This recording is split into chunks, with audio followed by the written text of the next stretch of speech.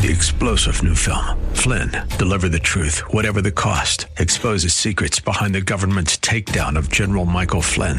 Flynn knew what the intel world had been up to. He ordered the first audit of the use of contractors. This set off alarm bells. He told the truth. He was the most dangerous person for Donald Trump to hire. They had to get rid of Flynn. Flynn, deliver the truth, whatever the cost. Available now. Watch it today. Go to salemnow.com. salemnow.com.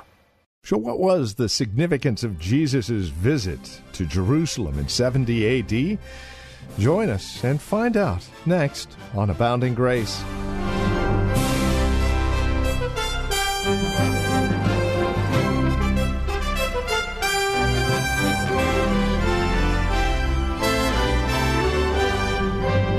Here in Luke chapter 17, verses 20 through 37, Jesus responds to the Pharisees about the coming of the kingdom of God.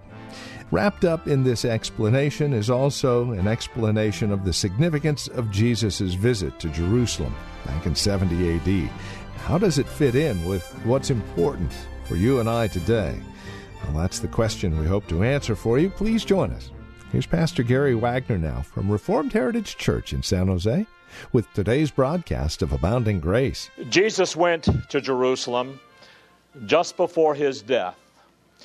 And Luke continues in our text to mark the fact that this is the last phase of Jesus' life.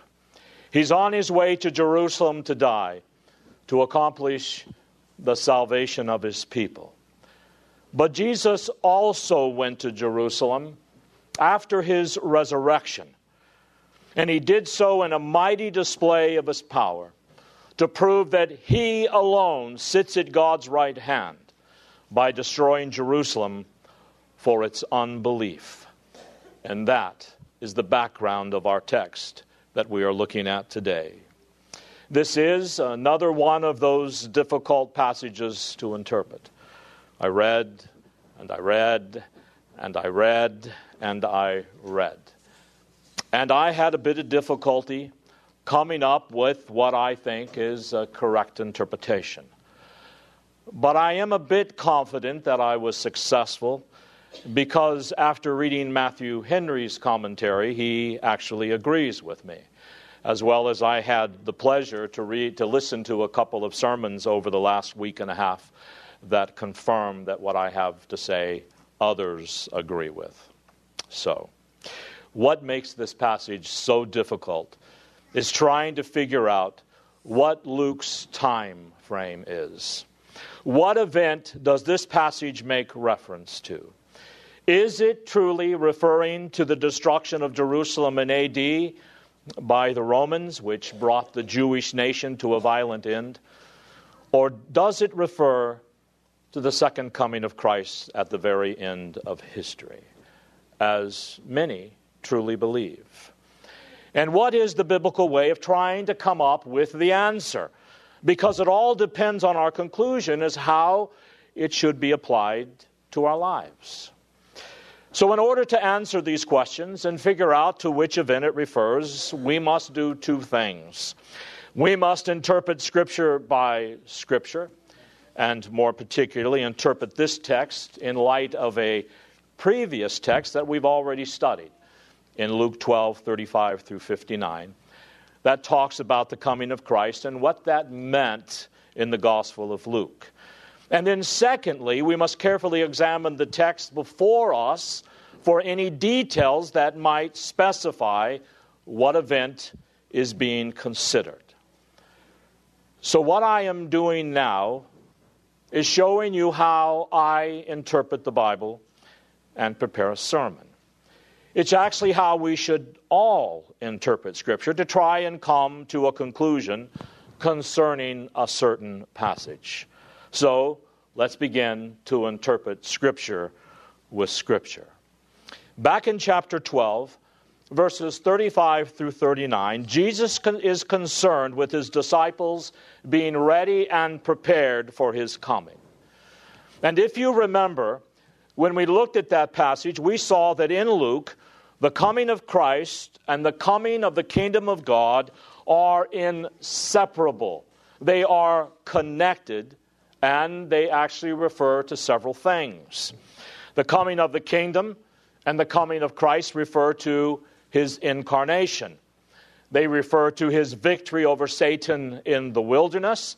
They refer to his resurrection, the day of Pentecost, and his coming to Jerusalem in 70 AD to destroy it.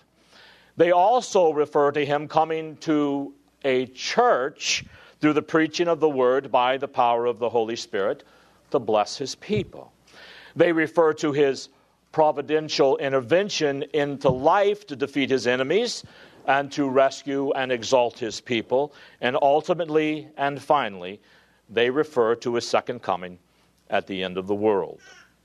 So what I want us to see now, before we go on, is that the coming of Christ can refer in the book of Luke to Christ coming to Jerusalem to destroy it. Not coming literally and physically to destroy it, but coming invisibly and providentially to destroy Jerusalem in 70 AD by the Roman armies. Why? Because of its rejection of Christ as the Messiah. The coming of Christ can mean his intervention into your life and mine and the life of nations and cultures to destroy ungodly people and to save godly people. And it can also refer to Christ's second coming. The first proof of Christ reigning over all things is the destruction of Jerusalem, which was the sign that he was truly reigning in heaven, exercising his royal authority in the judging of unbelieving Jews. So now let's look at our text, chapter 17, verses 20 through 35, to see if there is anything in the text itself to help us understand which event Luke is talking about. But as we do, remember that Matthew 24 and 25 are the paramount text on the coming of Christ in the Gospels. Every other text on the subject should be interpreted always in light of Matthew 24 and 25. And in Matthew 24, verses 1 through 35, after prophesying in those verses the destruction of Jerusalem, Jesus said in verse 34, I truly say to you, this generation shall not pass until all these things take place. And that tells us that everything he has just spoken about in the first 33 verses relate not to some future event like the second coming, but something more like the fall of Jerusalem that would take place in the lives of the first century hearers. Then, in verse 36, you have a transition in Matthew 24 to a new subject in his message. And it begins with a very strong conjunction in Greek, but, in which he switches his subject from the fall of Jerusalem. He's finished with this subject now. And now he is talking about the second physical coming of the Lord Jesus Christ at the end of history. And he goes on with that through 24 to Matthew 25:31, and he says, when the Son of Man comes in glory, and all the angels with him, then he will sit on his glorious throne. Now, if you happen to have Matthew 24 in front of you, notice that in verse 22, he describes the events surrounding the fall of Jerusalem. Now, this is important. It may at first sound boring, but we have to cover this stuff to help you understand the fall of Jerusalem. And in verse 22, he describes the events surrounding the fall of Jerusalem as those days, plural. Then in verse 36, he speaks of the second coming of Christ as that day and hour. But he speaks in verses 1 through 35 of signs of a local disaster. And he says, head for the hills. Get out of town. This is going to be a terrible situation. The answer to the disciples' question in verse 3 when will these things be, has reference to Jesus' statement in verse 1, where it says, not one stone here at the temple in Jerusalem shall be left upon another, which will not be torn down. They ask him when this is going to take place. And it takes Jesus 35 verses to explain it to them. Then beginning with verse 36, he starts talking about the second coming to answer their second question, what will be the sign of your coming and the end of the age? So we see Matthew 24 as our gauge to help us understand this event. The first 35 verses deal clearly with the fall of Jerusalem in 70 A.D., and verse 36 down through chapter 25 deals with the second coming of Jesus Christ. So now we come to chapter 17 of Luke, which obviously has similar language in it as to Matthew 24, except there is one problem for an interpreter, and that is that in these verses he blends language and the references together from both sections of Matthew 24. That is, he takes some of the language of the first 35 verses dealing with the fall of Jerusalem and some of the language dealing with the coming of Christ, and he blends them together, speaking of the same event. But rather than us seeing this as a careless mixture of references by Luke, we must understand that Jesus used the same language and metaphors and parables for a variety of audiences many times, which sometimes had different nuances and different meanings in each of the locations. Although he used similar language on different occasions, he did not always intend to give that language the same meaning on some of those occasions. And that is the case in our text. So the question becomes, what do we do? Well, I believe we do this. The language that Jesus uses regarding the fall of Jerusalem in 70 A.D., similar to that in Matthew 24, makes it impossible for him to be referring to the second coming in Luke 17. Because in Luke 17, you have Jesus saying things that just cannot apply to the second coming. And at the same time, Jesus uses language from Matthew 24 about the final coming of Jesus, and he applies it to his providential coming in Jerusalem in 70 A.D. because of the similarity of those two events. For example, in Luke 17, verses 20 through 21, he speaks of the coming of the kingdom in the present tense. He's not talking about some far-off future event. In verses 22 through 25, Jesus is speaking of things that will happen in the first century to the Jewish nation. And in verse 26, there is a very telling phrase. He speaks of the day, plural, of the Son of Man. That plural, days, was used in reference to the fall of Jerusalem back in Matthew 24. And consistently throughout Scripture, the second coming of Christ is not referred to as the days of the Son of Man, but as the day of the Son of Man. In verse 31, he warns people to quickly get out of Jerusalem when the coming takes place with its accompanying destruction. That would have nothing to do with the second coming.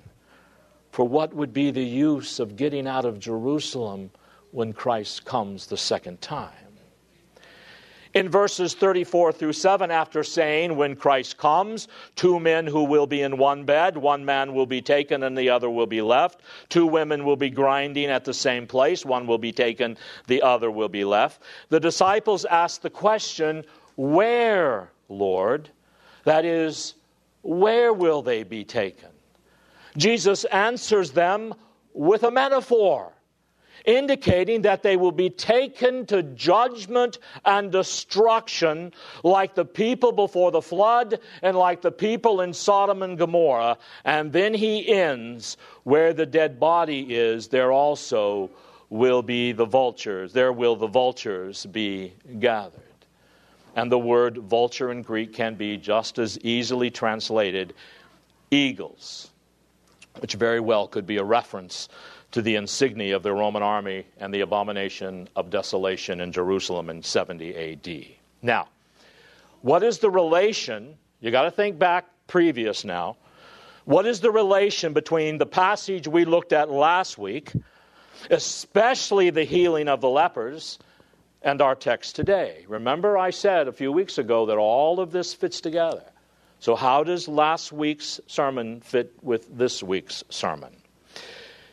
The miraculous healing and saving of the lepers by Jesus is proof positive that the kingdom of God has come into human history. That's what his miracles were self-evident testimonies of. His kingdom has come with all of its rescuing, saving, and transforming power.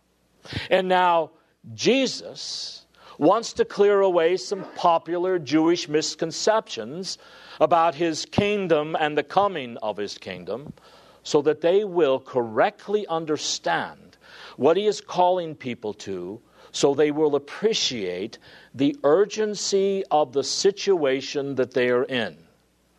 Now, what misconceptions is he trying to clear away? Well, the majority of Jews in Jesus' day had probably heard or read statements in the intertestamental apocalyptic writings prophesying of an immediate coming of the Messiah that would establish a literal kingdom on earth spectacularly, and which would include the destruction of their Roman oppressors. And the burning questions the Pharisees had was, when will these things take place? And what will be the sign that this literal political kingdom is being set up and the Roman Empire overturned? So let's try to understand prayerfully what Jesus is telling us here as he gives these startling answers to the Pharisees, and then see if we can apply them to our own lives.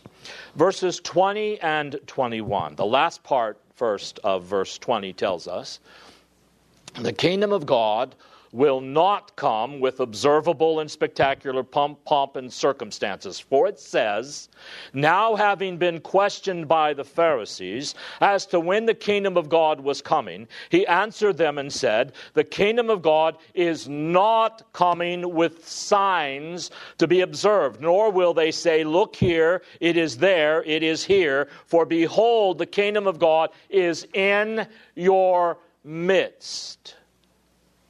They were looking for some spectacular event to take place to prove that the kingdom of God was being established over the Roman Empire. And Jesus says, the reason why God's kingdom will not come with an observable display of pomp and circumstance is because the kingdom of God is already here. It is already delivering people from the realm of death. It's already healing people. It's already saving people. It's already judging people. The kingdom of God is in your midst or among you. Now, some people make a big deal and try to translate that phrase, in your midst or among you, as within you, as you heard me just read a few minutes ago. But the particular Greek words used here cannot be translated accurately, can be translated accurately in that context, within you. But it cannot be translated as such in our text. It has to say, the kingdom of God is in your midst, and not the kingdom of God is within you, because the kingdom of God was not in the heart of the Pharisees to whom Jesus was speaking. It was not in their hearts. They were in rebellion against him. So what Jesus is saying is there will be no external signs to attract people's attention. The kingdom of God is already in the midst of you. I'm here, said Jesus.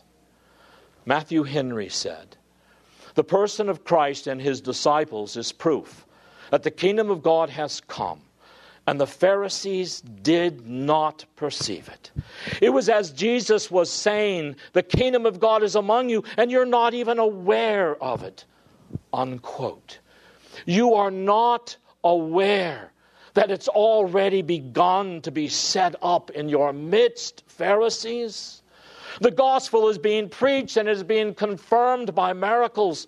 It is being embraced by multitudes of people so that it is in your nation, but not in your hearts. Therefore, Pharisees, repent or perish. And that still applies today, by the way. It is here, just as, if not more so, as it was in Jesus' day. It is here, not in spectacular happenings, but in the quiet, secret transformation of human hearts from within, which transformation does sometimes have very dramatic effects. Then in verses 22 through 25, Jesus tells them that the perfection of the kingdom that you're looking for is not close at hand. Completion of world missions and persecution must come first. Let's look at verses 22 through 25. And he said to the disciples, the day shall come when you will long to see one of the days of the Son of Man, and you will not see it. And they will say to you, look here, look there. Don't go away, don't run after them. For just as the lightning, when it flashes out of one part of the sky, shines to the other part of the sky, so will the Son of Man be in his day. But first he must suffer many things and be rejected by this generation. Now notice what he says in verse 22. The day shall come when you will long to see one of the days of the Son of Man, and you will not see it. Now, remember how we are interpreting this passage. We are interpreting as a key, linking it with the fall of Jerusalem. There will be a time when you long to see Jesus come, along with all the events that take place with reference to the fall of Jerusalem, but you won't see it. Now, what's going to happen at the fall of Jerusalem that they long for? It is the destruction of their apostate enemies, the destruction of their Jewish persecutors, and the beginning of the massive movement into the kingdom of God that would continue for centuries, so that people, as we learned a few Sundays ago, would take the kingdom of God by storm. Beloved, that would have been a great day to preach when Jerusalem fell, just as Jesus predicted it, exactly as he prophesied it. Wouldn't it have been great after the fall of Jerusalem to be able to preach the gospel and say, here is proof positive that Jesus reigns, because what he said came true in a powerful way. Repent and believe the gospel, and then watch the people take the kingdom by storm. He says, you are going to long for that day.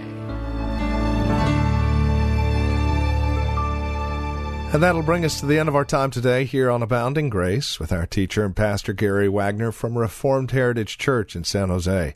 Thank you for joining us today. It's our hope and prayer that we've been able to encourage you in Christ and stimulate your walk in Him. To address questions, comments, prayer requests, or concerns, please call or write to us. We'd love to talk with you. 408-866-5607 is our phone number, 408-866-5607. You're also welcome to visit our website. Drop us an email when you do, reformedheritage.org. Real simple, reformedheritage.org. A lot of information there about who we are. We would invite you again to stop by, reformedheritage.org. Or if you're writing to us, the address is PMB, Post Mailbox 402, and the address is 1484 Pollard Road, Los Gatos, California, 95032. That address can be found on our website, reformedheritage.org, or again, simply call 408-866-5607.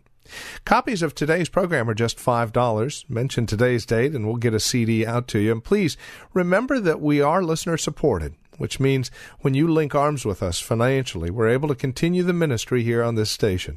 It's a great way to study God's Word together, isn't it? And we'd love to continue to do so. Would you prayerfully consider how God might be leading you to partner with us?